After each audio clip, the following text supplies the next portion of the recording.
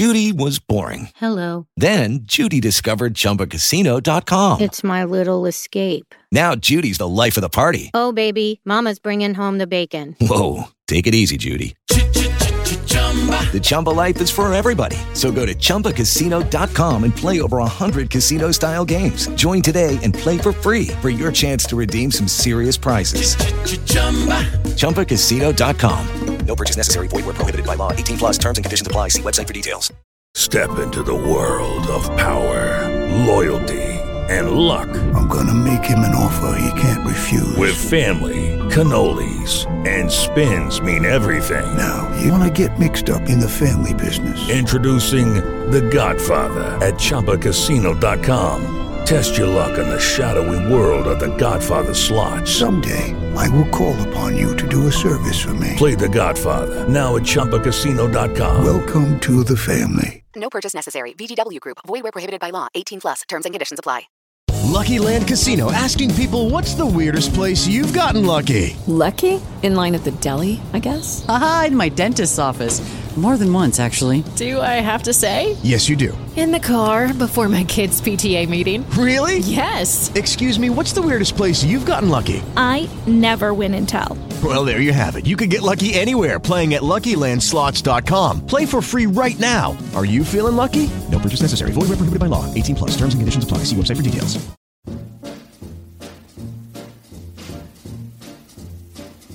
Oh, the shark, babe, has such teeth, dear, and it shows them pearly white.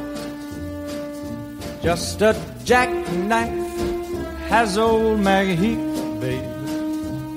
And so welcome everybody to another episode of Macklin's Take. Myself and Matt Macklin manning the bridge, as always. And for today's episode, we are going to deliver something that we promised a little while ago. Because a few weeks back, if you remember, if you caught the episode we did with Brian Dugan, the author, then you'll know that we took a deep dive into the fight between Marvellous Marvin Hagler and Sugar Ray Leonard. Got into all aspects of it, the build-up, how the fight happened, what happened during fight week, what happened in the ring, what happened in the immediate aftermath, how it kind of pinned down its place in history. People seem to really enjoy that. Well, we definitely enjoyed it. It was really, really interesting to get into the real bones of a fight. So we thought we would do some more of those and pick out some big fights from recent history.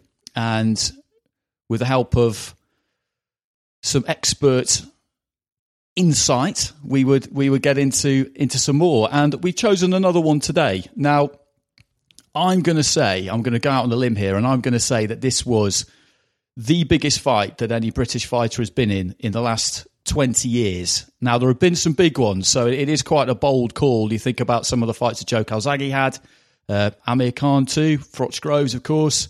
Anthony Joshua has shut down Wembley twice, Cardiff twice. There have been some big ones. Lewis Tyson, that was a really big fight. But this one, it was between two undefeated fighters. December 2007. See how long it takes you to guess which one it is. A lot of you will have got it already. Two undefeated fighters, one 38-0, one 43-0. And when you've got two O's, then there really is no limit to the amount that you can hype a fight. And it was huge. It was absolutely huge because it definitely spilled over from the boxing world. It was huge in the boxing world, but it spilled over from that into the mainstream, which these days is a serious achievement. I say these days, it was a few years ago, but since TV and media became more fragmented, basically, since terrestrial TV ceased to be the only show in town, then that kind of interest, that mainstream interest was harder to achieve. But this fight definitely achieved that. And it was Floyd Mayweather against Ricky Hatton. And Matt's perfect for this because he knew the team really well. He was in the corner on the night. He was over there for the preparations for a good few weeks, knows Ricky Hatton very, very well. And another man at ringside is the smooth voice of Five Live Boxing, the BBC's boxing correspondent, Mike Costello, who had a great view from just a few feet away. He was nearly as close as Matt. I wasn't quite so close. I was in my mate's flat in Baker Street getting the kind of consumer's eye view. playing Guitar Hero and getting shit-faced and trying not to fall asleep before the main event, which I did manage to do. I don't remember much about the undercard. I'll fess up on that front, but I was definitely alive and kicking when the first bell went. So first of all, what do you make of that claim I made there, that this is the biggest fight that a British fighter has been in the last 20 years? Mike, you first. Would you agree with that, or would you not agree? I think you can mount a persuasive argument. You make a good point about Lennox Lewis against Mike Tyson, and I would also throw in, again, because of the heavyweight connotations and what the heavyweight division brings to the sport, Anthony Joshua's rematch against Andy Ruiz Jr. in Saudi Arabia last year. I think that felt really massive at the time because of the impact that could have on the sport, because of how important Anthony Joshua and of course now Tyson Fury have on the sport. But I often say that there are three types of fight. There's the fight that we're interested in, only those of us in boxing are interested in.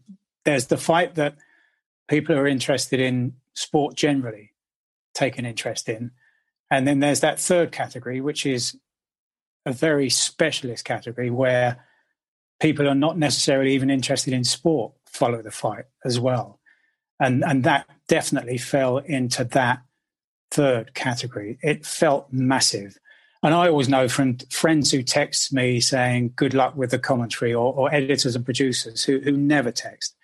But you know it's really big, it's really important when you get texts from people that you've not spoken to in a good while. And it was a great era for British boxing as well.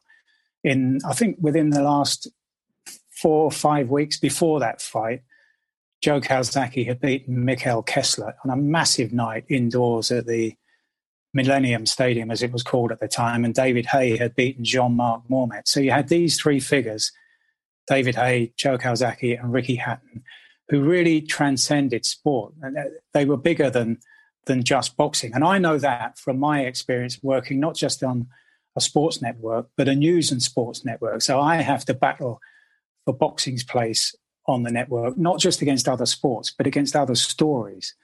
And it was much easier to do that in that era with those names that were so recognizable to everybody, to news editors as well as sports editors. And Hatton was a massive part of that. And I was just thinking in the last couple of days, having been asked by you two guys to come on about it, there's almost a poignancy about it. I mean, imagine that fight now when we can't have fans. It just wouldn't have been the event that we're all talking about. We remember it so fondly. Yes, it was a good fight. It was an enthralling fight, but it was quite some distance from being a classic. But what made it was the fans, the build-up, the differences in their personalities, their boxing styles. But the whole event was made by a great chunk of Britain just almost emigrating to Las Vegas for a couple of weeks to build the fight. It's just an amazing noise, and it's one of those that just could not have happened without fans. It was absolutely extraordinary, and I know what you mean about indicators as to whether something is really that big or as to how big it actually is, because I was thinking to myself, I didn't have Sky at the time. I couldn't get a dish. There was something going on with my landlord, and I can't really remember what it was, to be honest. But I was thinking, whose flat am I going to invite myself around to and insist that they get the pay-per-view? I'll even pay for it myself. They don't really have to watch it. I just need their living room for the night. And then I just got loads of offers, people just saying, yeah, I'm going to buy the fight. People who I previously thought had no real interest in boxing at all, to be honest. And that for me just made me realise this is really caught fire. Matt, you were right on the inside of it. When you're in the eye of the storm, it can be really hard to know exactly how something is growing and snowballing outside of that inner sanctum. Did you get the sense that this was taking on a life of its own, really? Yeah, definitely, without a doubt. I mean, Ricky Hatton had been a huge, he'd been a big name, huge name in Britain, British boxing, British sport for a while before that, really. I mean, I remember the Costa Sue fight and there being something in the air that night, Costa Sue being a legend and all the rest of it. And, when he beat Costa Sue, he went to another level. Then he went over to America. Then he fought Carlos Mauser. Then he went over to America. And he was building in America. And I think the Louis Castillo fight took his fame to another level. Wayne Rooney carried out the belts. There was A lot of the footballers went over there for their holiday to watch the fight. And, he wasn't just on the back pages then, he was on the front pages. So his profile definitely hit another level. And, of course, he got Costello out of there. I think it was the third or fourth round with the body shot. And, afterwards, Max Kellerman sort of teed him up. Did he have anything to say to Floyd Mayweather? And, of course, Ricky being witty and funny, said, I think you've seen more excitement in those 4 rounds than you've seen in Floyd's whole career. And Floyd having the ego he has, it was like, whoa, I'm coming out of retirement, make that fight. And so it was set up nicely. And then, of course, the build-up, as Mike said, you've got two absolute polar opposites in terms of personalities. The training camps, Billy Graham, completely different to Roger Mayweather, how they see boxing, how they went about preparation. I mean, it won, I think their 24/7 won an Emmy Award. It was an unbelievable piece of television of which I shamefully played a starring role in, which we'll come back to that. But anyway, I mean, being over there at the time, we'd been over there for a few weeks for the Costello fight in Vegas, had a house 4 miles off the Strip. Obviously, they had everything kept the same for the Mayweather one. But, I mean, definitely the press that came in, it just gripped the nation. And even though we were in Las Vegas, you were hearing bits, you were getting bits. And it wasn't, social media wasn't really around then like it is now. I think it was just starting to come, wasn't it? Facebook and different things. But no, it was without a doubt, when we were over there that fight week, there was just, I'd never been around anything quite like it. I mean, and as Mike rightly says, they were literally coming in by the plane loads. It was unbelievable. Like from the Tuesday, there was quite a lot of people come in. Wednesday, double, triple that amount. And by Thursday, the place was just taken over. Like the MGM Grand was like being in Deansgate. It was just mental. Wasn't it, Mike? Oh, it was absolutely fantastic. And I remember earlier in the year, in January, he fought Juan Urango in Vegas. It was at the Paris Hotel, and it was a much smaller affair. But I often say, if you could build a template, a blueprint for university students who are studying PR or promotion as to how to build a name in a foreign country, in a strange land, Ricky Hatton, from that point onwards, the way he engaged with the media on that first trip, I remember in the Las Vegas Review-Journal, after he went home in January, they said, we were thinking of telling customs to stop him at the airport because we've so fallen in love with him. We wanted to stay here all the time because he brought a flavour to boxing that the Americans just had never witnessed before. This kind of the humour that he brought. I remember when the press conference on the final press conference during fight week started, Urango was already sat down and Hatton walked along the back, tapped him on the shoulder and then shook his hand. And it was as if any kind of venom that Urango had was drained from him. At that point in the week when he's trying to start to hate Hatton, Hatton taps him on the shoulder and shakes his hand. I mean, it was very different during the Mayweather week, but it was really interesting watching that development. And then there came the Costello fight that you talk about, Matt, and his his interview with Kellerman afterwards, and how it kind of all built from there. It was a long way from an overnight success. It was really brilliantly done by Hatton and the people around him. But Ricky played the game, played the people's person, the people's champion, and that really connected with the United States. And what helped, of course, as well, was that everybody loved to hate Mayweather. So you had the perfect fight poster. The good against the bad, the hero against the villain. Yeah, it was almost like a perfect storm of polar opposites. And, even the fact that he'd signed that 3-fight deal after the Mayweather win, he'd gone with Banner Promotions, which was Artie Palulu and Hobson. And, they weren't big promoters, let's say. But after the Costello fight, then he signed with Golden Boy for the Mayweather fight.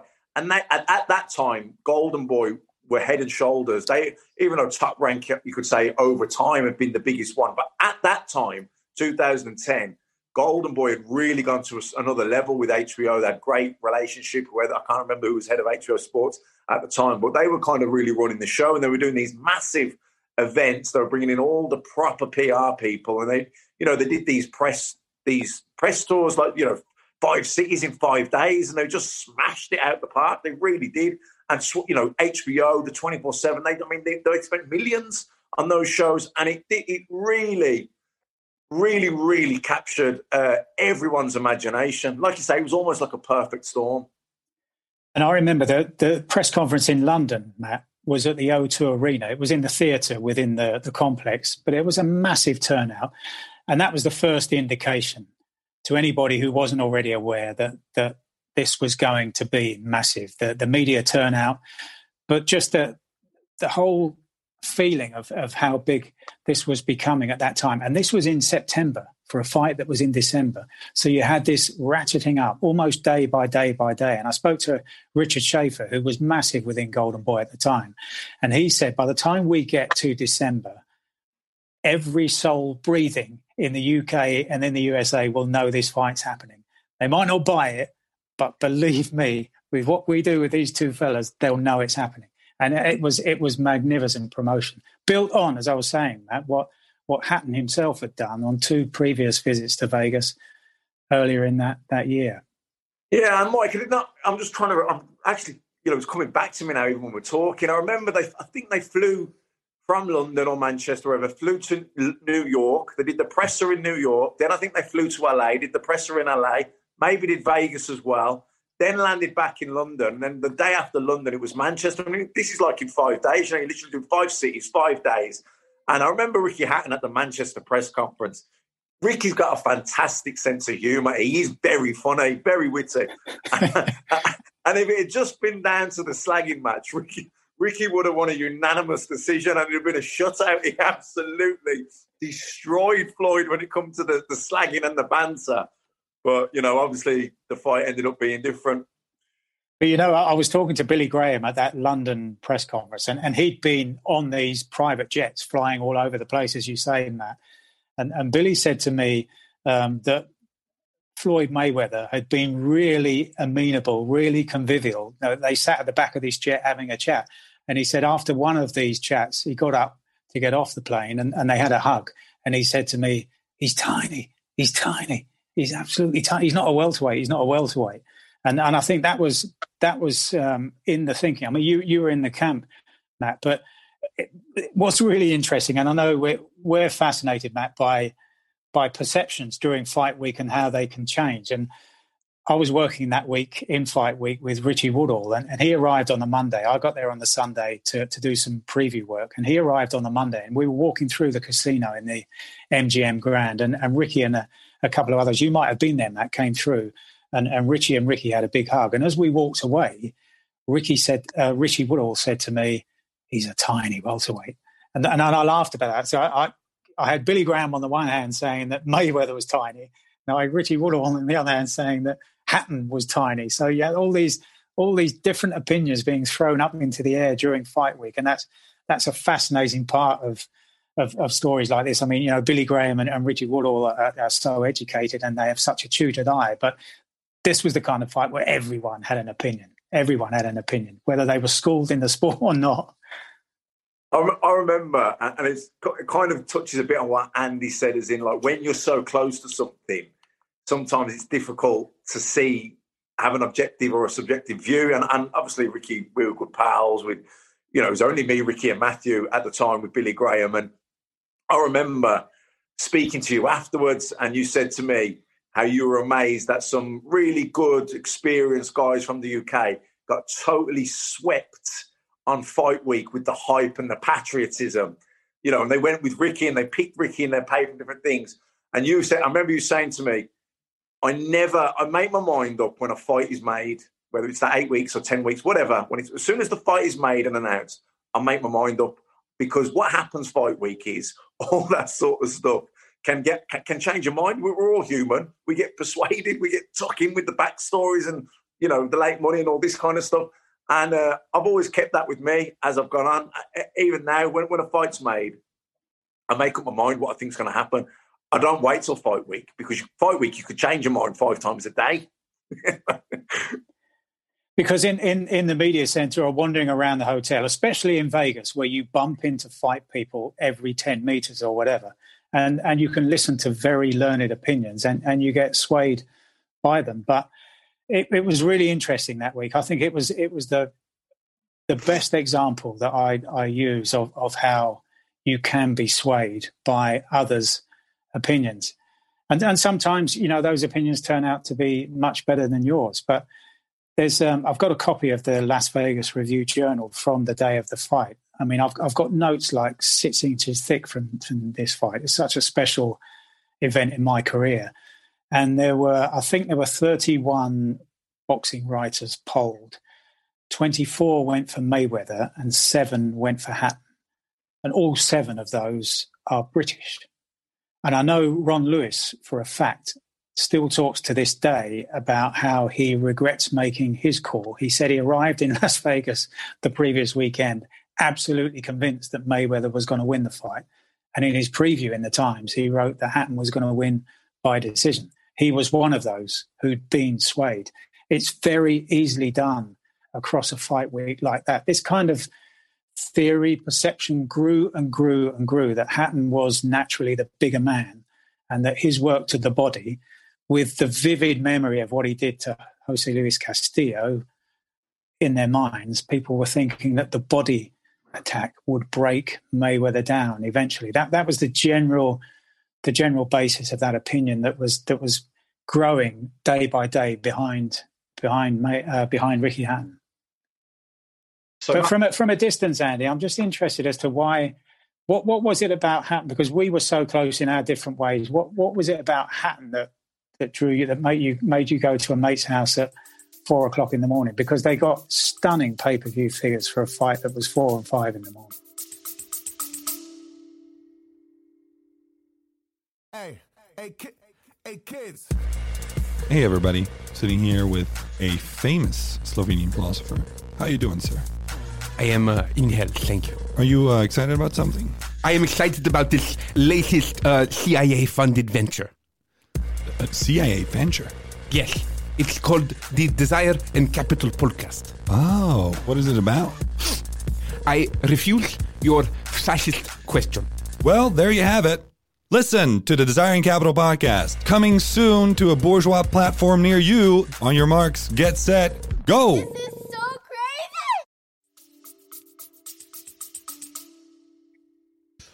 I think what it was with him was people have talked about this a lot, about the kind of boy next door, kid off the estate kind of quality that he had, and it was that. It's repeated so often it sounds like a cliche, but in sport, relatability is a really important thing, isn't it? Because if you feel like you can relate to the person who's getting in the ring, none of us really can, if we're pure observers like me, who's never done anything like it. But if you feel like, if you meet them and you feel like you already know them, and we've probably all made that mistake earlier in our careers with certain people, then you know that person has got something about them. And I think that's what it was with Hatton. And I'd kind of watched his career grow. I remember seeing him box on the same bill as Matt, actually, at the conference centre in Wembley a few years previously. A colleague of mine at TalkSport, who was a Mancunian, had said, we should definitely go and watch this fight. And it only lasted a couple of rounds against Justin Rosal, but it was just the way he boxed. I think that was another thing that really drew people to him. And I think the press tour did play a big part, because I've just got it written down here. Los Angeles, then Grand Rapids, which is Mayweather territory, then New York, then London, then Manchester. And he came across great in the press tour. He came across as what he is, as a man with some humour, who was down to earth. And Mayweather came across as kind of the opposite, basically, because at that point, was he Money Mayweather by then, or was he still Pretty Boy? I can't quite.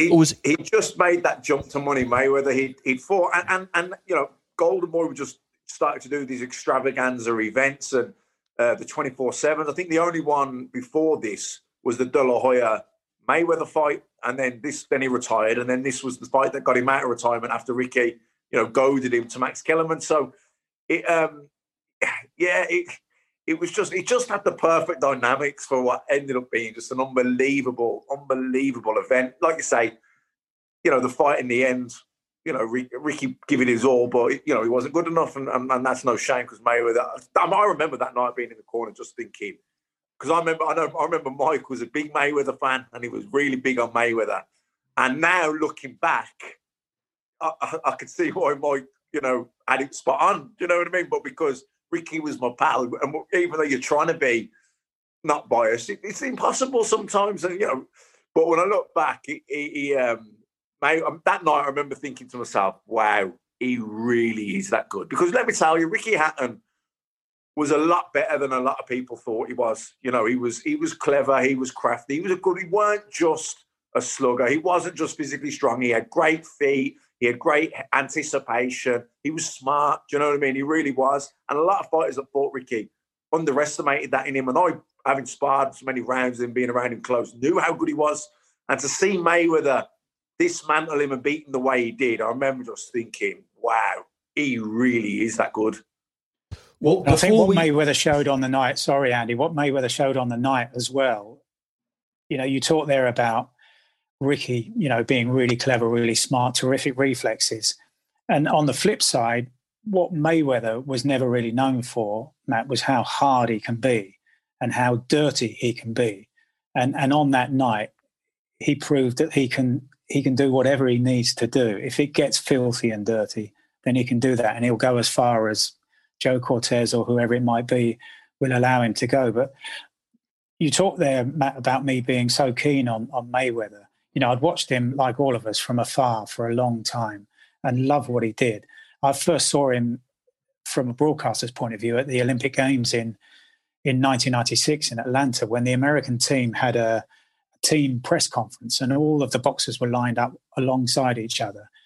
And Mayweather was towards the end, and he was just leaning on his hand with his elbow on the table, yawning virtually all the way through. And I was there with Steve Bunce, and we looked in the American team guide and said, who's this little kid on the end? He looks like he's completely uninterested. And it was Floyd Mayweather. And I watched him a couple of times at the Olympic Games and loved his style there without ever pretending to forecast that he was going to go and do what he did. But I had watched his professional career and was really impressed by him. But earlier that year, when he beat De La Hoya in that year, 2007, that's when I really started to understand how special he was, because he hadn't quite become the superstar. That fight and then the Hatton fight were what really began that transition of Floyd Mayweather turning from brilliant world champion into boxing superstar.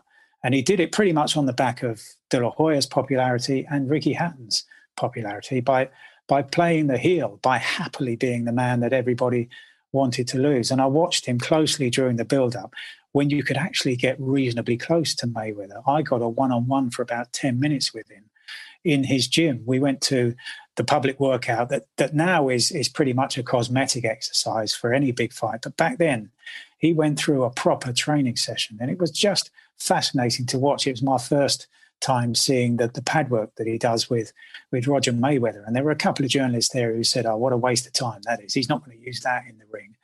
And I said, that Sebastian Coe didn't only ever run 800 meters in training. There are all sorts of elements in training that build towards making the champion. And then to watch what he did on the night against a much bigger man. And this was something I said to Billy Graham at that press conference, where he said to me that, I've hugged Mayweather on the jets and he's tiny. And I said, but he's been a welterweight for 2 years. He's acclimatized. He fought Zab Judah, Carlos Baldemir, and he was acclimatized in that heavier poundage. And in fact, he fought De La Hoya at light middle, and took some shots from De La Hoya, but to me ran out a comfortable winner. I was really surprised when that turned into a split decision. But watching him around that week, and look, I could bang on and on and on about the experiences, but I do remember at the weigh-in on the Friday of the De La Hoya fight, which is where it was the first time I'd seen this event where the weigh-in's an event. They opened up a third of the MGM Grand Garden Arena. 7,000 people turned up, and probably all but 5 of them were Hispanic, going mad for De La Hoya. And on the stage, Mayweather stepped off the scales, and he just very slightly miscued in putting his foot into a pair of gym shorts, a pair of baggy gym shorts. And I just thought, here's probably the most fluent, loose, agile boxer that I know. And he's actually missed his footing. Only just slightly. He clipped the top of the shorts as he was putting them back on. And I thought, having gone for Mayweather heavily all week, he was really showing the signs of how big this was, how popular De La Hoya was, and he'd suddenly realised this was so much bigger than anything. And I thought this was nerves, and I thought, I've picked the wrong man here. And yet he turns up, whatever it was, 36 hours later, and produced the most brilliant performance. And so when he looked equally nervous on the scales against Ricky Hatton, I took that as a bad sign for Hatton, because to me, the more nervous Mayweather looked, he used that and then he got his head round the situation, and by fight time was using that nervous tension. Yeah, I mean, absolutely spot on. Absolutely spot on. And I'm like you, Mike. I actually thought Mayweather was a clear winner against De La Hoya. Not easy, not a landslide. De La Hoya was competitive, but I think it was definitely maybe 116, 112, definitely 115, 113, but a clear 115, 113. I was amazed at the judge that went De La Hoya's way. But going back to what you said about, not going to backtrack too much, but I feel like I've got to say this bit.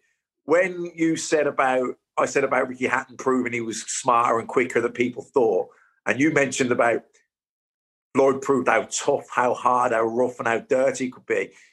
Floyd actually out-body punched Ricky Hatton in that fight. And I remember, do you remember brother Nazim, who used to train from Philadelphia, who trained Bernard Hopkins for a few fights, and he had his son, I think Bear Allen, Rock Allen, and I think the Dargans were some way related as well, Carl Dargan. I think it was Carl Dargan and maybe Rock Allen came over and sparred with Ricky Hatton in Manchester for a few weeks. And when we went to Las Vegas and we were training out at a UFC gym a few blocks down off the strip, they were using them again. And one of the day, I think it was a media workout had come down, and they interviewed brother Nazim, and they said, one of the guys asked him, seriously, how do you see the fight? This was actually when the cameras had gone now, so this was off the record, so this was definitely his honest opinion. And I was just stood right there, and he said, listen, let me tell you, if this fight was at 140, this would be a close fight. He said, but 147, he said, I'll tell you one thing. He goes, if Floyd underestimates Ricky's speed and ring savvy, he could be in trouble. But also, let me tell you, if Ricky Hatton underestimates Floyd's toughness and ability to fight on the inside, then he's going to come mistaken. Floyd Mayweather didn't get this far without being roughed up along the way. And he kind of had it spot on, didn't he? Ricky tried to rough him up and be the physically more stronger man. But actually, Floyd was dirtier. He'd stick the forearm in, he'd hit him in the body. And in the end, he outfought Ricky Hatton on the inside. Of course, Joe Cortez had a shocker, but ultimately, Floyd's tough, and Floyd was hard as nails, and he could fight like fuck on the inside. And I never knew he could do that. I was shocked. Did Ricky spar with Daniel Jacobs as well, Matt? Do you no, remember not for that fight. It was Rock Allen and I think Carl Dargan. Because Daniel Jacobs made his debut on the undercard. Danny Garcia had his second fight, I think. So it was.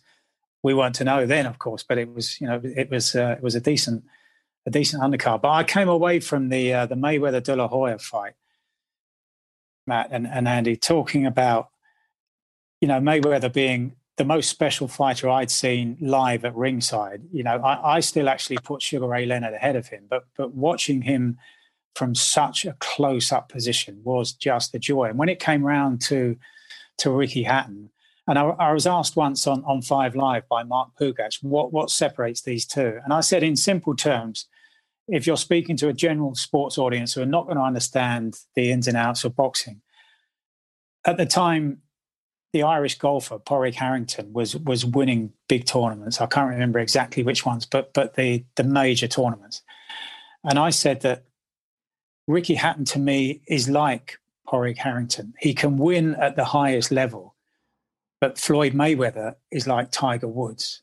He's legendary and will be remembered as one of the all-time greats. And that was how I tried to give that kind of general opinion as to how special I felt that Mayweather was, but on the basis of seeing him live earlier in the year against De La Hoya and how he coped with the whole situation. I think that's a great comparison. That's a great comparison. It illustrates the difference between the two of them, I think, in a very kind of fair and accurate way. So just to go back to your experience of it, Matt, in the build-up. What's it like being around a fight like that, so close to it, so close to the person who's actually going to have to walk up those steps and slide through those ropes? Because it's one of those fights. I find sometimes with really, really big fights or any kind of massive occasion, the build-up can be amazing, which it was for that fight. And then when you get to the point where it's actually happening, it's almost a bit surreal. It just seems to be this thing that's so big that it's never actually going to happen, if that makes any sense at all. How did the temperature change in that house day by day as you got nearer? So, I mean, the last few days I moved down to the hotel room in the MGM. So, I let Ricky do his own thing the last few days with brother Matthew and Paul Speak, his agent. So, but certainly the build-up was, there was a good team there. There was great fun. There was a lot of people coming in. And there was a real confidence, I felt anyway, within the team, within Ricky himself, that he could pull this off. Definitely in the changing rooms an hour before, I felt the atmosphere changed. Not that he didn't believe he could win, but it just seemed different. Like it was like, oh, we're here now. This is real. The atmosphere, like I say, the Costello fight at the time was massive, but this was just on a whole another level. And I mean, I remember when we were walking out to the ring, I'm only handing up in the corner, and my legs were like jelly. You know what I mean? Yeah, it was unbelievable. I can't even explain it. It was like literally, I'm walking to, he's my mate, isn't he? You know what I mean? And it's almost like the realization of the magnitude of the event, which also then subconsciously you realize how big Floyd Mayweather is and how good he is. It just all became so real so quickly. And it was like, I remember, like I say, I was walking to the ring. I'm not fighting, but my legs were like jelly. It's interesting, Matt, what you're saying there about, and Andy, you asked about the atmosphere across fight week and how it might change day by day. I interviewed Mayweather's cut man and the man who wraps his hands, Rafael Garcia, no longer with us. And this was on the Wednesday of fight week. We were in the media center waiting for the press conference to start at around midday or whatever. And I recorded an interview with Rafael, and he told me that last night, so this is like 10 hours ago, they all got a call at 2 a.m. from Floyd Mayweather, who fancied a session in the gym. And so they all had to get up and follow him down to the gym. This is in fight week, Tuesday night, Wednesday morning in fight week at 2 a.m. And Floyd Mayweather just summoned the troops and told them that they had to get down to the gym to work out. And it's just another example of a man who just did what he did by feel. You can describe, what Vasyl Lomachenko does as a scientific approach and what his father does. And it is, I'm endlessly fascinated by all that. And they talk about Lomachenko would download data in the early rounds and then use it to his advantage in later rounds. Well, Mayweather and Roger Mayweather, his uncle, did that in a very different way, but just as effectively. And if you look at the fight, look at the early stages of the fight, and I watch. It's such a memorable episode in my career. I watch it regularly, and if you look at even the first round, it's certainly within the first minute, Mayweather tries that what he calls the check left hook at least 3 times, and that's the shot that, in the end, was the beginning of the end and pretty much was the shot that finished the fight. But he's trying that in the first minute, as if they've worked on that during the build-up. They've identified that that's a key component of Mayweather's, and he's trying it in the first, not necessarily with Hatton coming at him, but he's trying it. He's trying it time and again in the first round of the contest. And that made me think about, we kind of lavish praise on Papachenko and Vasyl Lomachenko about their ability to download this data. And Mayweather did that, but just in a kind of a more natural, almost unschooled way of doing it,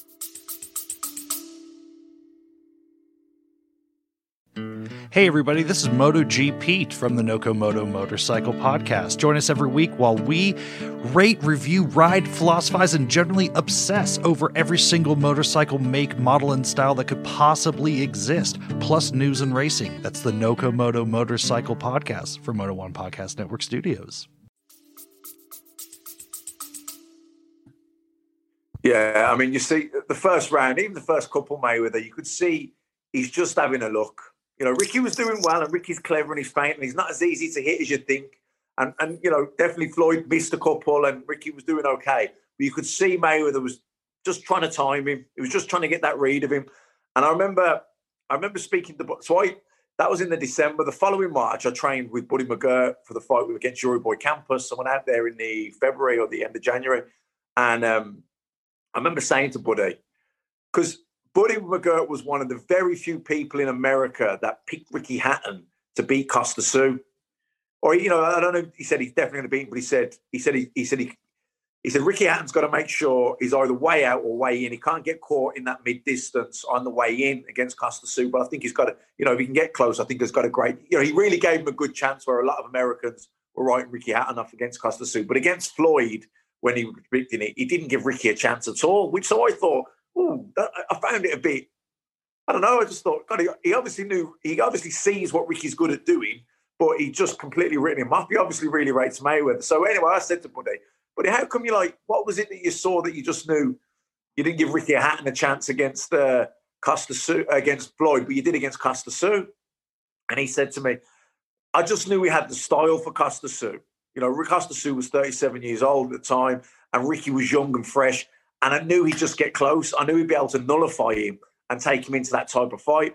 But I also knew that Floyd would just time him. He'd have a look at him, he'd keep him at bay, and he'd just get the time of him. And once he gets the time of him, it's over. So I'm very curious, Mike, to ask you about how the experience was as a broadcaster when you're right at the sharp end of it, because the ring walks in America are different to how they are in the UK, and they're not as good, I generally tend to find. But this time it was just kind of a bit different watching it. You see the people at ringside. It kind of harked back to some days gone by where Hollywood stars were just regulars at ringside. You had the likes of Denzel Washington, Bruce Willis, Stallone, Brad Pitt, Angelina Jolie, Wesley Snipes, David Beckham was there, Tom Jones was singing the national anthem, the American anthem got booed. And it's as I was saying to Matt there, when something's that big, it almost feels like it's too big to actually happen. And for you, it's kind of the same, I'd imagine, because I've not done a fight that big, but you would be obsessing about it to the nth degree in the build-up, and you said you had 6 inches of notes there, and then all of a sudden they're in the holding area and it's go time. I mean, how was it for you? Well, I've said a couple of times already that, you know, this was one of the most memorable experiences of my career. It was also, I have to say, one of the most daunting, and I'll even use the word frightening. And I boxed at a very, very low level as a kid. But I boxed often enough to get nervous, to move to a degree where you knew who your opponent was, you knew a bit about their record, there was a bit of a reputation locally. And my day at school would be completely affected by what was coming that evening, wherever I was boxing. And it took a number of fights, and maybe 20, 25 bouts, as I prefer to call them, but 20, 25 bouts before I started to understand that actually the more nervous I was, the better I performed in the ring, even down at that low level. But I still got very nervous. And it's just so strange that all those years later that control of nerves became really important, because as I was saying to you, I was getting texts and good luck messages from people that you just don't hear about, because this was so massive. And it was the biggest fight I'd done. I became boxing correspondent for 5 Live end of 2005, beginning of 2006. So I'm a couple of years into it. And this would have been the first monumental test. I'd mentioned earlier that Kawasaki fought and David Hay fought, but this just felt like something completely different, as Matt was saying. And so, you know, the afternoon of the fight in the hotel, I just got that kind of that feeling in the pit of the stomach. And without that experience as a kid, that might have affected me in a different way, but I'd learned to embrace it. And I just thought, this is great. And I also thought at that time, I can't remember how old I was, but I thought, how many people in the world are doing a job at this age that makes them nervous? That's got to be a special job. If you're still, getting that pent up, and also it's a mixture of nervous tension and excitement. I couldn't wait to get ringside when you'd been around the hotel all week. And I'd done the breakfast show that previous night. So the breakfast show starts at 6, which is 10 p.m. on the Friday night leading into the Saturday. And I'd made my way around to the media centre. And I always chuckle at this. And I was making my way around. And the casino was absolutely rammed with all these Brits. And there was a guy who was just in front of me, who was making his way, and he had a single bottle of beer in his hand. And he was swaying from one side to the other. And you've been on that studio walk that leads from the casino to the media centre in Vegas. It's about 20 metres wide. I swear, he hit both walls, but managed to stay standing. And then when I came out, I'd done my various pieces on the various networks for breakfast time on a Saturday morning. I came back out and he was sat down asleep. And I just thought that's the end of his night. But then when I looked more closely, he'd actually made his way to the queue for the weigh-in. And that was how big, again, it was another, and I wished I'd had that line for my previews to illustrate just how big this was, that people had started queuing overnight for the weigh-in.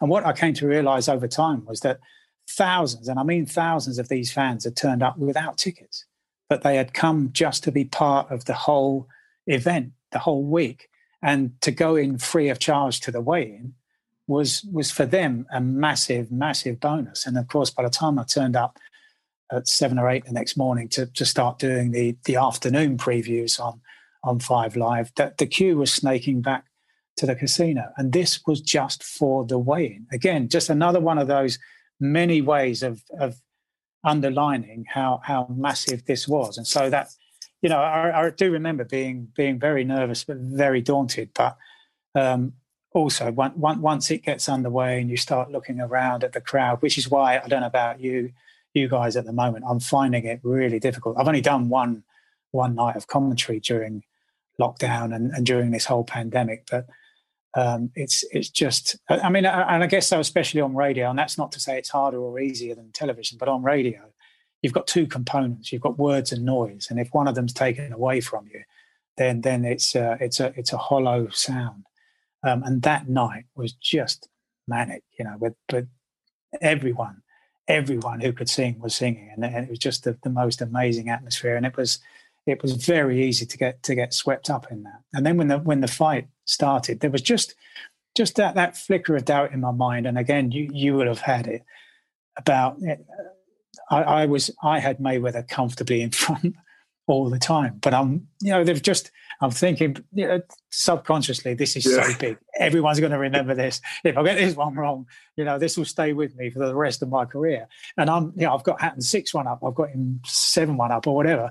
And I'm thinking, if he ain't, and this like you said, Matt, pre-social media. So you're not, now and again now we will say that social media has got Hatton in front or social media has got Mayweather in front, because there were a lot of untidy skirmishes. I mean, there are, as you moved on, that like from the 8th round onwards, it was comfortably Mayweather. But I was just thinking, I'm so in love with Mayweather here. Am I being completely ridiculously biased by what I'm seeing? So that you get all of those kind of those doubts flooding your thoughts. But it was monumental. It was just one of the great occasions I've ever been involved in.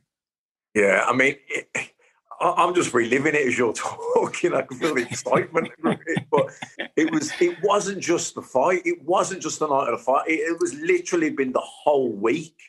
Like you say, even the British press had come out for the whole week. They'd literally, because it was that big of a story, I imagine, that back home, journos were sending stories back every single day, building up to the fight. I'd never seen anything like that at that time. I mean, I think if the Anthony Joshua Ruiz rematch had been in New York or Las Vegas, maybe would have felt that big. Because I think in terms of the scene, it was a rematch. It was a British heavyweight champion who lost, was going back into the immediate rematch. A lot of people said he shouldn't, all this sort of thing. I think, but because we were in Saudi Arabia, we didn't really get that feel of, the big fight build-up. But obviously being in Vegas for the Hatton Mayweather, I just remember everyone getting swept. It was just like, it was unbelievable. Look, I don't think I could explain it because you had to. I think it was one of those things you had to be there to really know it. Yeah, I got a call. I arrived on the Sunday and actually interviewed Ricky on the Sunday night in a Starbucks in the MGM Grand, and thought he was really composed, and I was really impressed with how he basically behaved and his general demeanor ahead of fight week. And it was just another fascinating element of it to follow the progress during the week. And when they got to the press conference on the Wednesday, I'm pretty sure it was, when they got up for the stare down, Ricky did the slit throat gesture as they kind of stepped away.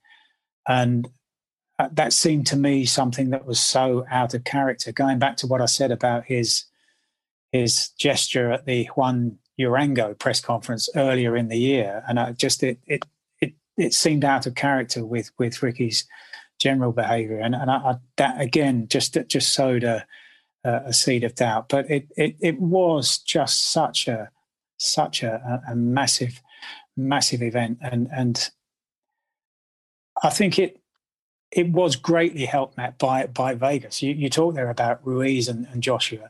What was missing was the fan element. As you walked away, I don't think, well, apart from at the weigh-in, I don't think I spoke to or met a fan in Saudi Arabia to talk, to get that buzz of the fight. You can't avoid it.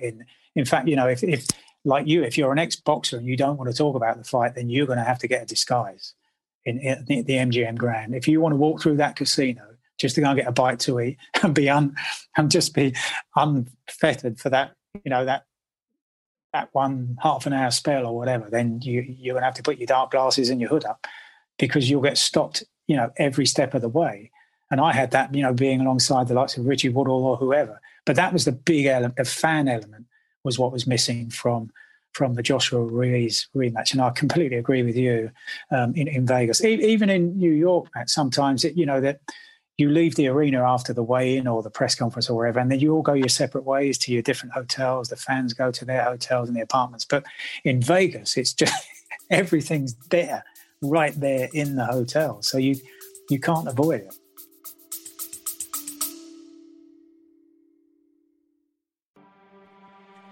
Yo, I'm DK, co-host of the One Star Recruits podcast. My best friend Rip and I host 5-star athletes, celebs, business leaders, comedians, and coaches from around the world. Each week, I can guarantee you the show will always have great laughs, catch up on life's in relatable ways, and have a ton of fun. We're recruiting you. We are the One Stars, which means we can ask the questions that no other podcast asks to guests like Joey Chestnut, Evander Holyfield, Bobby Hurley, Jenny Finch, Ryan Lochte, Montel Jordan. New guests every week, compelling interviews that you want to hear. Check us out wherever you get podcasts. One Star Recruits.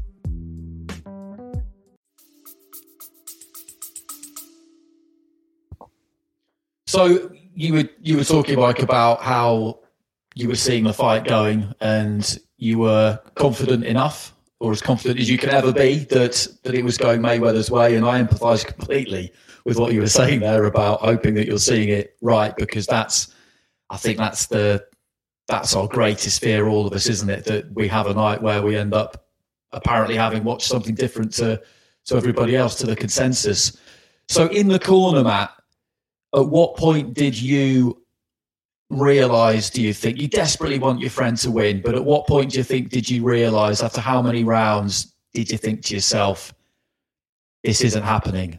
This just isn't happening? I knew in the fourth, because he nearly got stopped in the fourth. He got hurt bad in the fourth. He got busted up. I think if Mayweather had turned the screw there and then, maybe he could have got him out of there. He had him badly hurt anyway. But Ricky was tough and he knew how to survive the moment.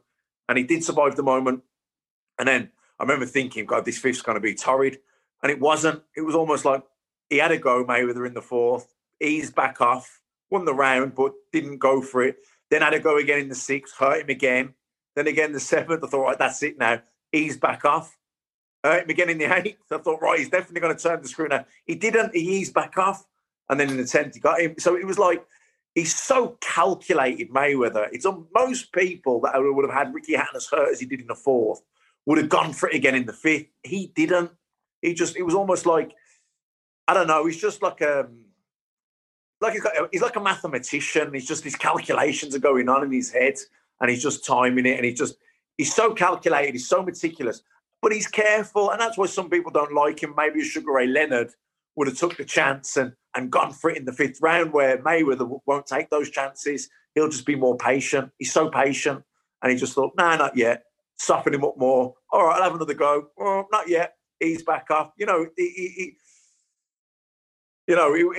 just. I remember being gutted for Ricky afterwards, even though, listen, they were both undefeated, and he was the underdog going in. I was really gutted for him because I know he had to put a brave face on. Do you know what I mean? All those fans had come out. There was the after-fight party thing. Of course, he had to turn up and shake the hands and that. But I know he was wounded. Do you know what I mean? But he still had to play the game.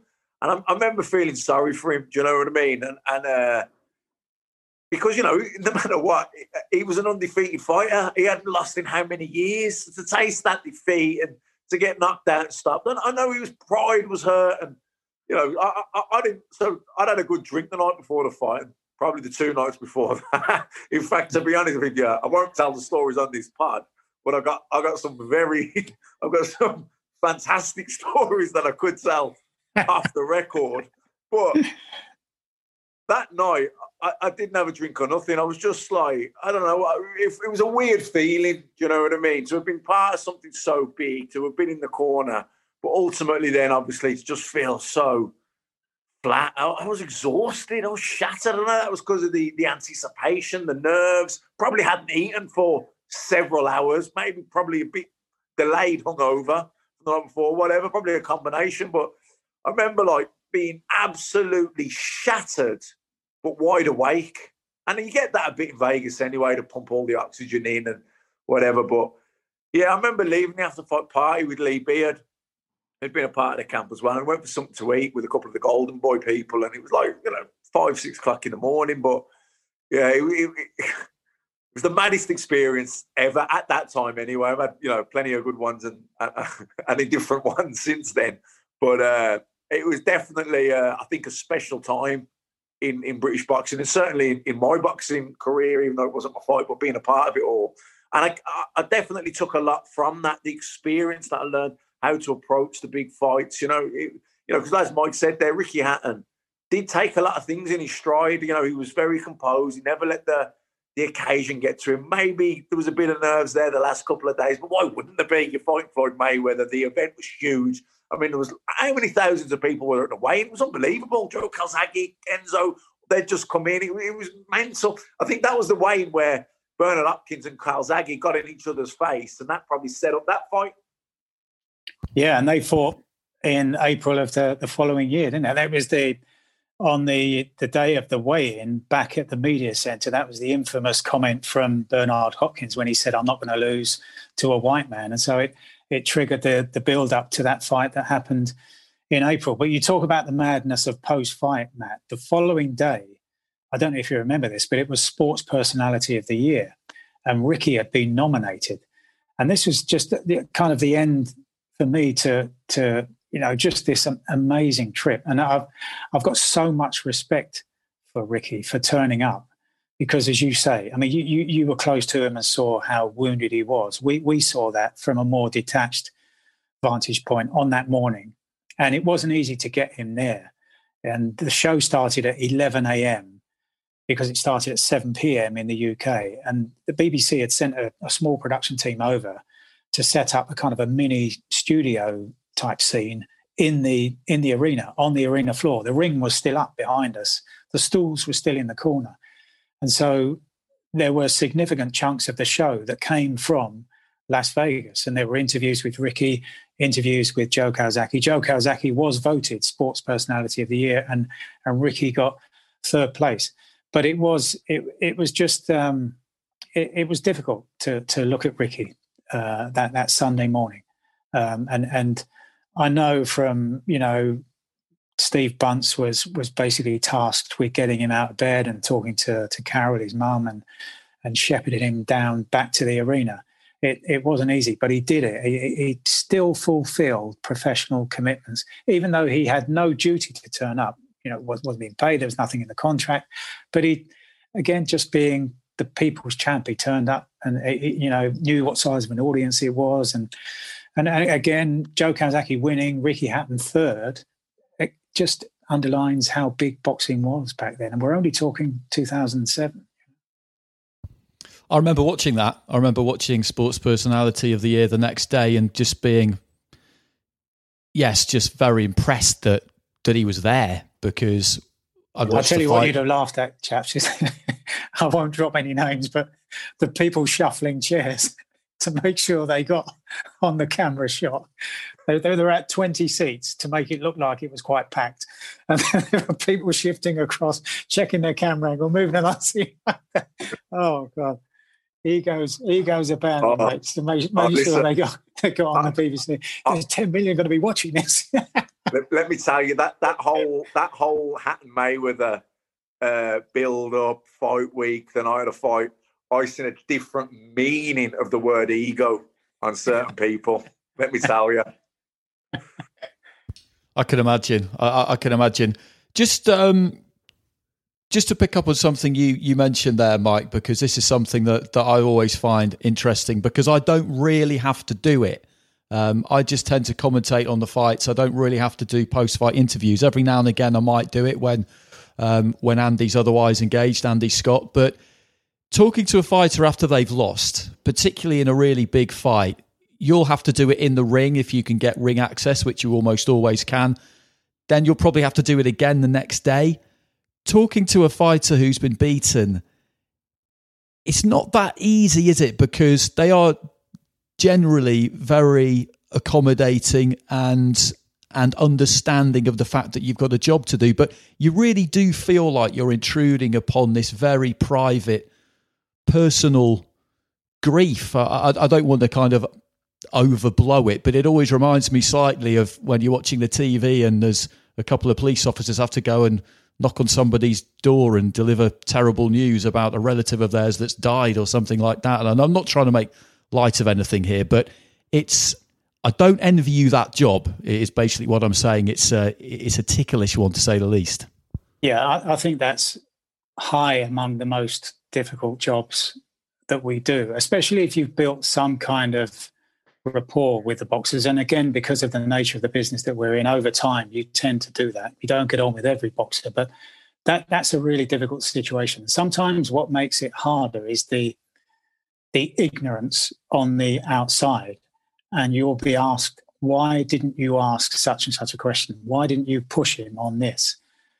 And I say that, look, this is a very different situation. This isn't a goalkeeper who's let the ball slide through his legs. This is a guy who's been pounded around the head and has to be given some kind of leeway for that. There might be a time to ask that question, maybe even that interview the next day, but you have to judge it according to what you see and what you hear in front of you. And also bearing in mind what you might have been given before.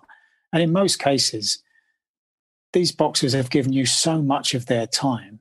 And you might say, well, they need to promote themselves. There's no calendar in boxing, so they have to, through the media, let everybody know when their fights are happening and to build the event and to increase the pay-per-view sales, whatever.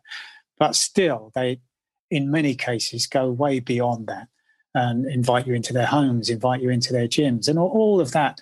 You know, that adds to that sense of respect that you have. And yes, at times it puts a barrier in front of you as to where you're prepared to go in that post-fight situation. But it very much depends on the result, because if Hatton had won that night, having taken that same amount of punishment, those bruises would have been softened by winning. So you can ask a different set of questions.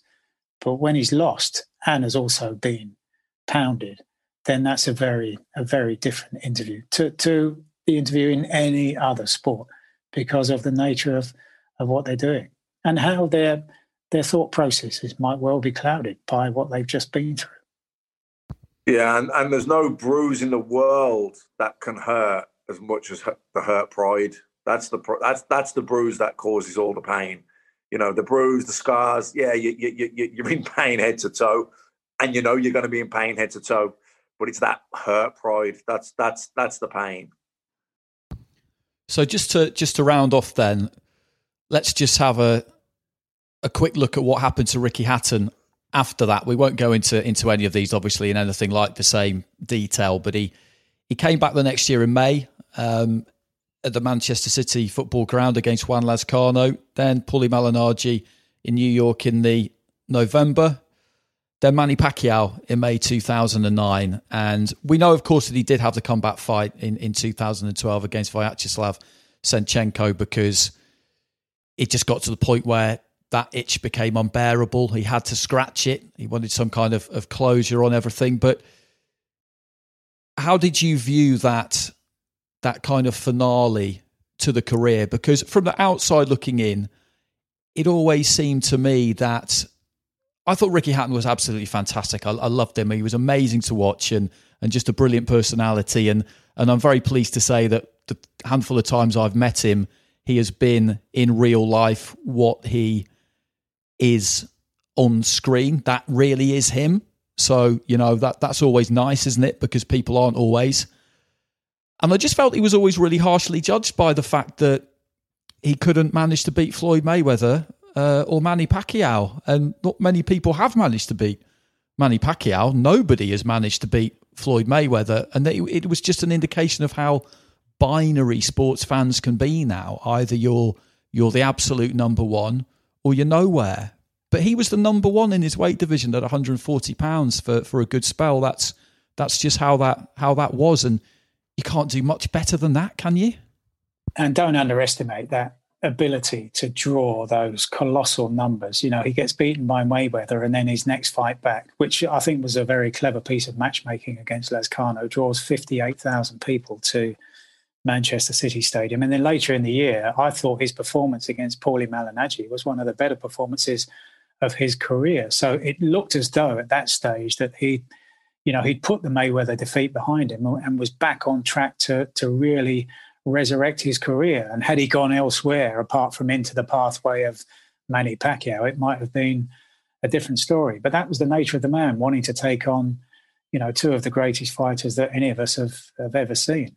And I don't think that period after he lost to Mayweather necessarily dents how we should remember him, because he broke down the walls of perception, as you talk about, Andy. I think that you look again at that performance against Malignaggi, you look across the body of his work across his career, then it's he's got plenty to smile about, plenty to be proud about. There's no question about that.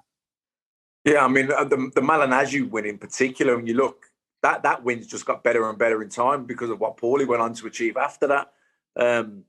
But I think when he fought Manny Pacquiao as well, I don't think his heart was really in it anymore. And also, you know, Floyd Mayweather Sr. was, I think, a good trainer for the Malignaggi fight in the sense that he needed something fresh and he got him boxing again. And, you know, it was a good move that time. But I think when he went out there and he trained with him for the Pacquiao fight, you know, I've heard lots of stories of stuff that went on in the camp. And, you know, I know he was sparring guys like Esrelandi, Lara, you know, big super welterweight, southpaw, or, you know, sparring 5 rounds with another guy first, then stick him in. And Ricky was, you know, coming off second best in those spars, of course he was. And then his confidence was hitting the floor. He lost belief and faith in Mayweather. Lee Beard was doing bits with him. It was a circus, really.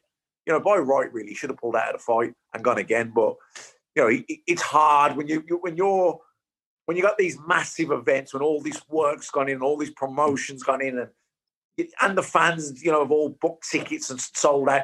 You're thinking he'll pull out. This is not going to happen again. And, you know, you're hoping for the best. And Ricky was someone, you know, Ricky would have been an on-the-night fighter. You know, he wasn't he was never going to be someone that was the best sparrer in the world, even though I've seen him have loads of good spars. But you know what I mean? He was someone that could drag out a performance on the night. But I think that the whole training camp for the Pacquiao, I wasn't over there, but I've heard of people who were, and you know, it was shambolic, really. He weren't in a good place going into that Pacquiao fight, definitely not. And I remember being in the change rooms with him because I watched Manny Pacquiao get gloved up. I was the guy to say, yeah, sign off with the commission. And then I went back into Ricky's change rooms, and I remember saying to him, because I could see Ricky was very nervous, and I said to him, he's really nervous in there about Manny Pacquiao. And he goes, oh, is he? He wasn't. Do you know what I mean? I was just saying that to him to try and give him a lift. And, yeah, I think Ricky, he went out first round. Did he get put down in the first? Was it the second? I can't remember. I think he was down the first round twice. Yeah, I think he got hurt towards the end of it. Yeah. It was never gonna. It was the writing was on the wall then. So what about Mayweather then? Final word goes to him, because he was just an extraordinary operator on every single level. Hatton was a once in a lifetime kind of fighter, given the all round package, a once in a career fighter for a broadcaster like yourself, Mike. I'm sure you would agree with that, with the numbers that he brought and the excitement that he managed to generate. And Mayweather was every bit as extraordinary, if not more so, of course, on the boxing front, but in a different kind of way. Did he ever... He was never slow to congratulate himself on his own achievements, and I've never got any problem with that, because you're the man in the arena, you're the one who goes out there and does that, and you're perfectly at liberty to stake your claim to be the best ever if that's what you want to do. But I always got the feeling that had he allowed himself to be forced into a mission impossible, the likes of which Kell Brook took against Golovkin, for example, if he'd allowed himself to be forced up to middleweight, which was obviously way too big for him, and he'd lost to someone in a heroic effort, he'd be much more loved now than he actually is, because he was never going to do any of that. But I think he calculated that was love he could do without. You know, this is the man who was dismissed as a gangster from the streets, you know, with drugs in the background of his mum and dad, and who bought out his contract from Bob Arum because Bob Arum couldn't see the audience that he wanted to be aimed at. Bob Arum admits that to this day, that he would talk to friends like Jesse Jackson and just couldn't work out what Mayweather was talking about in terms of wanting to aim himself at a very different audience. He wasn't looking necessarily for that kind of love, but he was looking for respect. And I think it's fascinating looking at the end of the fight against Hatton as to how much that meant to Mayweather, just how serious a threat he felt clearly that Hatton was. For all that people dismiss the Hatton challenge, because in the end, Mayweather on the judges' scorecards won 8 of the 9 rounds on 2 of the cards and 7 of the 9 rounds on the other card. If you look at him right at the end when Cortez stops the fight, he looks up skywards for a long time, and there's this mixture of ecstasy and relief. That was a massive, massive challenge as far as Mayweather himself was concerned. So he presented himself with many a challenge down the years. And I genuinely find it almost funny because it's so annoying that people talk about Floyd Mayweather as somebody who carefully handpicked opponents that were either too young or too old. So Sal Canelo Alvarez was an established world champion, but of course, when he fought Mayweather, he was too young. Then you talk about Manny Pacquiao was too old, Juan Manuel Marquez was too old, Miguel Cotto was too old. So Manny Pacquiao goes on to do what he's done since, beats Tim Bradley on points, beats Adrian Broner and whatever he's done. Miguel Cotto goes on to win the world middleweight title. Alvarez goes on to do what he's done. Marquez goes on to knock out Pacquiao. You look at what they've done since, and it just makes any sense that Mayweather was handpicking opponents when they were finished. Just reduces it to the ridiculous. And without question, he's the best man I've seen at ringside. Matt, you were talking earlier about Sugar Ray Leonard and those moments in the fight against Hatton when I think, and you agree, that Leonard would have gone and got Hatton and maybe finished him earlier on. That's not necessarily a knock on Mayweather, but I do think it's that kind of all-round intensity that Leonard had that elevates him above Mayweather for me. But in terms of who I have seen at ringside, Floyd Mayweather is unquestionably the best. And I think I think I'm privileged. I mentioned earlier at the point when I became correspondent for the BBC, as you know, I also work in athletics, and I've been so blessed that the careers of Usain Bolt and Floyd Mayweather have kind of grown almost in unison. They've moved from being very talented, from being the best in the world, to global superstars. And I've learned so much from being around them without getting anywhere near close to either of them, just about how the very best can make the most important events seem like, in Mayweather's case, sparring, or Usain Bolt's case, look like he's just doing a 200 meters repetition in training. And they can transfer that kind of attitude from the training track or the ring in sparring to the big night under the lights. And that's such an important component in the very best in the world. And I've been lucky enough to have been around both of those at that time in their development from great sportsmen to global superstars. Yeah, I mean, it's interesting, isn't it, with Mayweather? When people talk about Mayweather picking and choosing, or, you know, they try and knock him about the Canelo fight, he was young, and they're trying to, like, take the shine off some of his wins. But like you say, then, it was like when we talked about Hatton and the Malignaggi win. Look what Malignaggi went to do after that. Actually makes that performance all the more better. And a lot of Floyd's wins, you know, people at the time probably didn't appreciate how good they were. But you look at what Cotto did after that. You know, so went up and won a middleweight title. But it's a funny one, what you mentioned about Bob Arum admitting. So when he beat De La Hoya and then he beat Hatton, and as we said about the 24/7s and the characters and old backstories, and he piggybacked probably off the fan base of De La Hoya, and then also with Hatton. But his superstardom just jumped to a completely different level.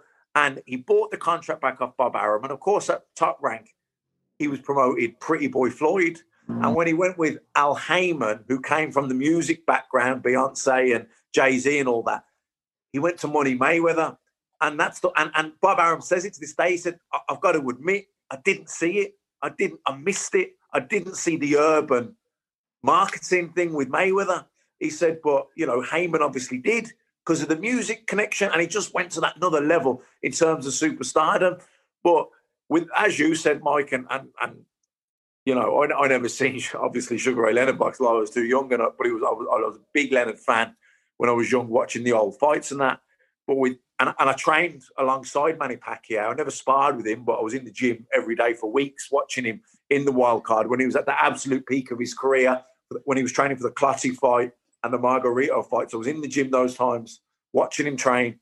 But without a doubt, and it's not even close, in my opinion, Floyd Mayweather is by far the best fighter I've ever seen up close, live.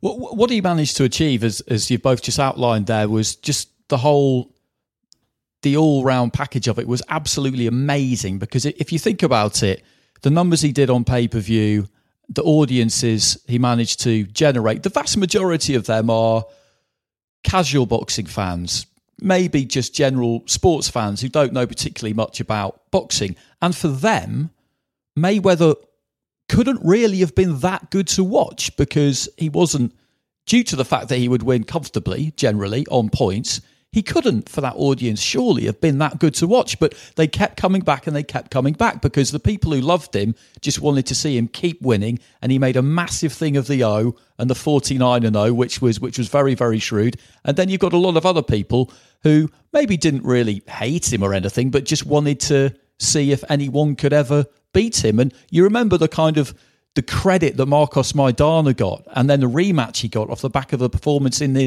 their first fight, because he, for a couple of rounds, managed to make him look vaguely uncomfortable. I mean, we were all grasping at massive straws, weren't we, as kind of sports fans? But that's what he managed to do. Yeah, and go back and watch the Corrales fight, or the Gennaro Hernandez fight, or the Manfredi fight. He was bouncing them off the canvas. You know what I mean? He had loads of really the Emmanuel Augustus fight. Mate, like you say, he proved it in the Hatton fight. I think that the Hatton win was probably one, for a while, or certainly for the ones after that. We use the word fan friendly, was a real fan-friendly performance. But if you go back a little bit earlier in his career, he had loads of really fan-friendly fights. Absolutely. And I thought one point while I was watching the Hatton fight again a couple of days ago, Matt, was that by the time he got to Hatton, so he's moving his way up through the weights, he was kind of throwing single punches a lot. The combinations of days gone by were part of his history, partly because he had such brittle hands, but also because he'd moved up in weight and didn't want to stay too close to the opponent. Didn't want to expose himself to anything loose as he moved up through the weights. And it was interesting looking at a lot of the Hatton fight where he relied on single punches. That check left hook and single right hands were really, really potent for him in that fight. But going back to what you were saying, Andy, about how he connected with a certain kind of audience, I think before he bought out that contract, I remember watching from afar the press conference after he beat Carlos Baldemir, which I think was the last fight before he took on Oscar De La Hoya. So, the last fight before he became the Mayweather money man, if you like. And he was almost in tears at the press conference because he got booed out of the ring and was basically castigating fans for not understanding just how good he was. So there was already that audience there, that base that didn't like him, whether it was the personality or the style of boxing. That was already there. What he saw was the audience that did want to watch him. And in the end, you had that crossover that every promoter dreams of. You've got somebody who people will pay to watch beaten and people will pay to watch win. And so he had that urban demographic that you talk about, Matt, that wanted him to win. And there was still that audience from, if you like, his previous life, his previous career, that wanted to see him beaten. And they all tuned in colossal numbers, generating more than $1 billion in pay-per-view revenue, for a man who probably belonged in another era in terms of the way he boxed. He would have been much more celebrated in the 50s and 60s, the way he boxed. And yet he produced such revenue for himself and for so many other businesses associated with his rise. And then rounded the whole thing off by managing to get paid about $300 million for a fight that he couldn't ever possibly lose, which, well, that's good work if you can get it. We could talk for another hour, couldn't we, about, we spoke about perceptions in the build-up. I mean, what struck me was, I'm always fascinated by the odds and how they move during fight week. And it was interesting during the Hatton fight week when all the Brits arrived, Hatton's price just nosedived because everybody was having their $10 or whatever on. And then all the shrewdies, the massive gamblers, waited until the Saturday and then loaded up on Mayweather because they got a much better price than they otherwise would have done, because every one of the Brits had their $10 or whatever on Hatton. And then, so that reduced Hatton's price. But it was just, the way that Conor McGregor built that fight on social media. Now, that couldn't have been done in 2007. That fight couldn't have happened in 2007, but it was built on social media. And by the time the fight came around, in fight week, he was 7-2. He was 3.5 to 1. Tyson Fury was bigger odds to beat Vladimir Klitschko. How do you work that out? But it was because of the bookmakers' liabilities. So many of McGregor's fans actually thought that the man could win the fight. To all of us, it was head-shaking time, but it was happening. There in fight week, it was happening. This belief was there. It's that word, though, isn't it? Hype. And McGregor had the hype. I remember being in a bar in New York, because I flew from New York to Vegas to work the fight for Sky. Me and my dad were in New York, and because I was over there at the time, I was managing Michael Conlon, and I was going into certain bars every other day. And a mate of mine owns a bar just down from Madison Square Garden, so I'd eating them. Anyway, this kid from Mayo was working behind the bar, so I walk in, and me and my dad are at the bar, and he comes over with a proper spring in his step, and he goes, "Come on, lads, let's have a bet." And I said, "What are you on about?" And he said, "No, you're obviously back in Mayweather." I said, "Yeah." I said, "That's not a fight." I said, "That's an exhibition." He said, "You're joking, aren't you?" He said, "Listen, as soon as McGregor hits him, those 4-ounce gloves and blah, blah." And I'm like, are you being serious? And he was like, he was deadly serious. And I was like, mate, I don't want to take your money. You know what I mean? And he made me have a bet with him. I didn't end up taking the money off him. I think my dad's still chasing him around New York somewhere, but I didn't, I just said, I couldn't believe that he really wanted to have a bet. Like he wanted a couple $100 on it, you know what I mean? And I was like, I can't, but, it was flabbergasting, but, you know what it was? I think the UFC have got a bit of a cult following anyway. And of course, McGregor just had anyone that was Irish and an MMA fan couldn't possibly see Mayweather beating him. He thought McGregor was like a god, and because he predicted a few things and it had happened, like the Aldo one, said he was going to do him, and then he ends up doing him in like 8 seconds. You know what I mean? He had the hype train was just on full throttle, but yeah, listen, I think all of us knew, didn't we? None of us, we just thought this is a non-contest. Yeah, I think it was one of those occasions when the odds reflected the money that was being put on rather than the general feeling as to how the fight would go. But you two have just lost half of your subscribers. If my experience is anything to go by, as soon as you start talking Mayweather, McGregor in any kind of serious tone, everybody said, okay, you're not on my list of must listen tos anymore. No, I know. You lose your credibility. For the record, I was very much saying this is an exhibition bout. Well, I remember I'm gonna out hipster the pair of you here, but I'm gonna hipster you into the fucking ground, because when that fight was going on, I was at the World Amateur Championships in Hamburg. How worthy am I?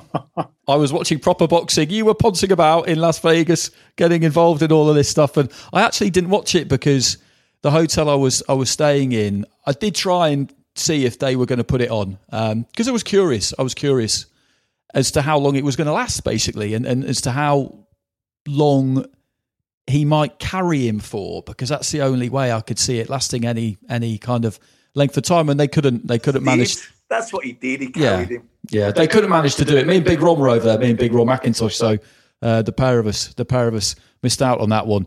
So I was going to wrap it up there, but as is generally my way, as we've got you, Mike, and you really don't have anything to do. We all know that because you're quarantining. You're quarantining ahead of his Usyk Chisora. So by the time this goes out, that will have been and gone. So there's no point talking about that. But there's some big stuff coming up between now and Christmas. We touched briefly on the no crowds and how it affects us doing our job. That's just a reality. We're not complaining because we're delighted to be back ringside again. But it is different. Coming up shortly, though, we've got that Whyte Povetkin rematch, and of course you were there ringside, as were me and Matt for the original bout back in August, and that was a strange old spectacle, wasn't it?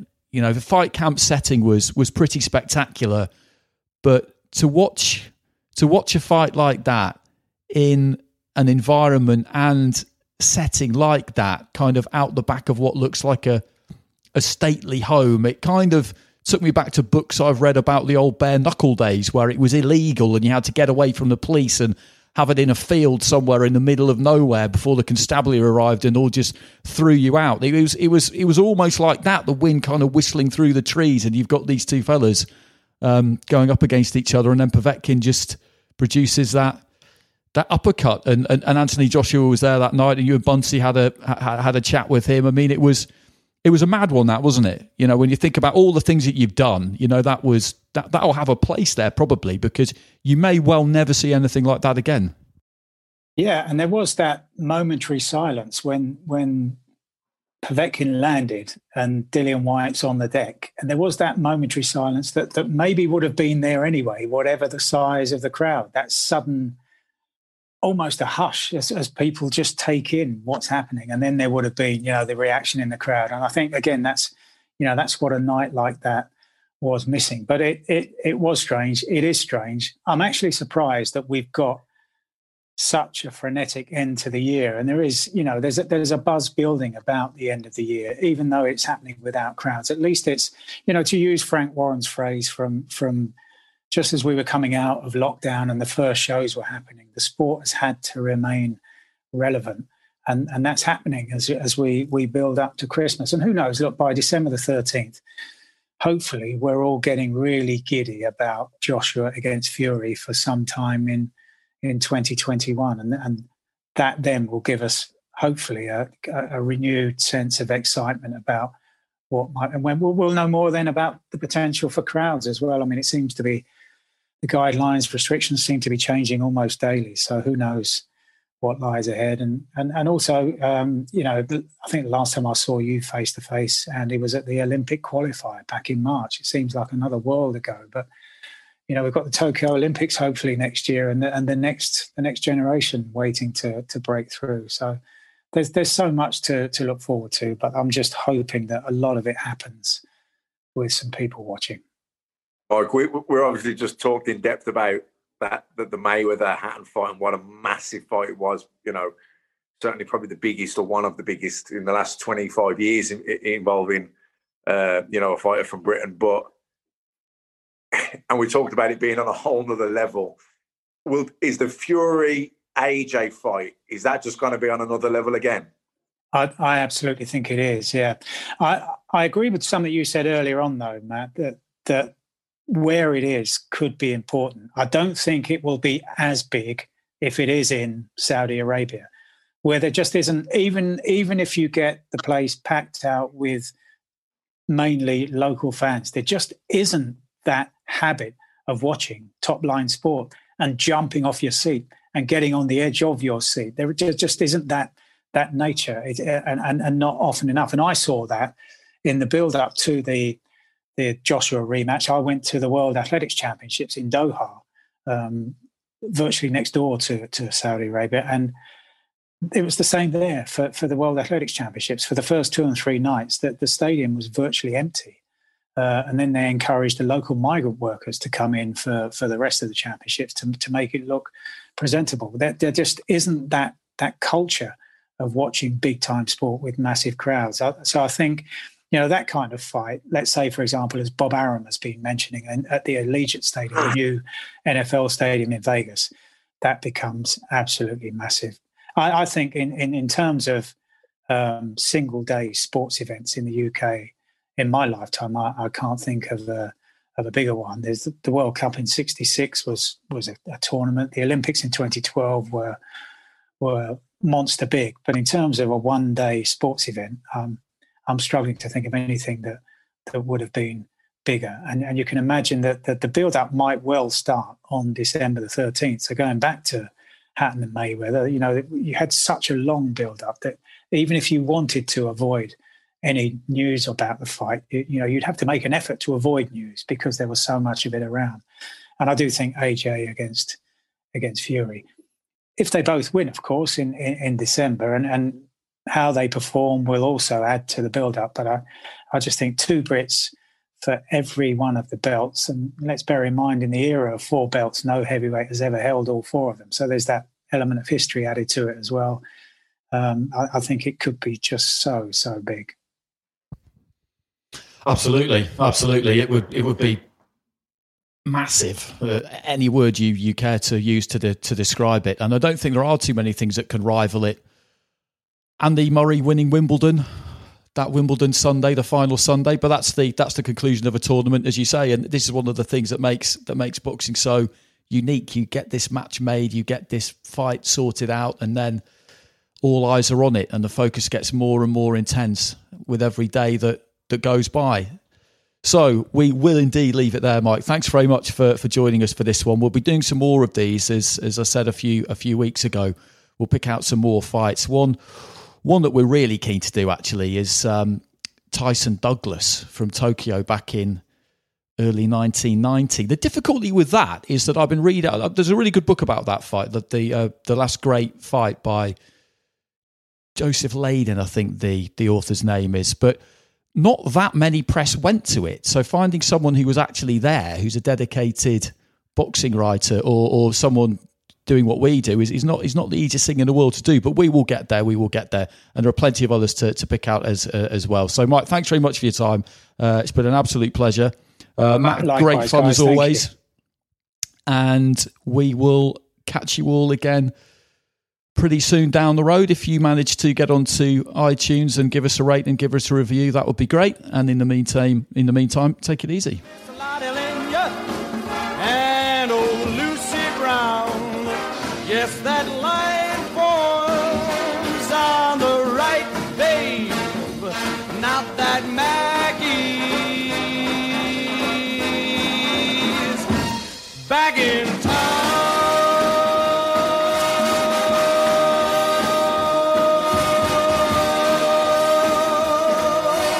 Look out, old Maggie is back.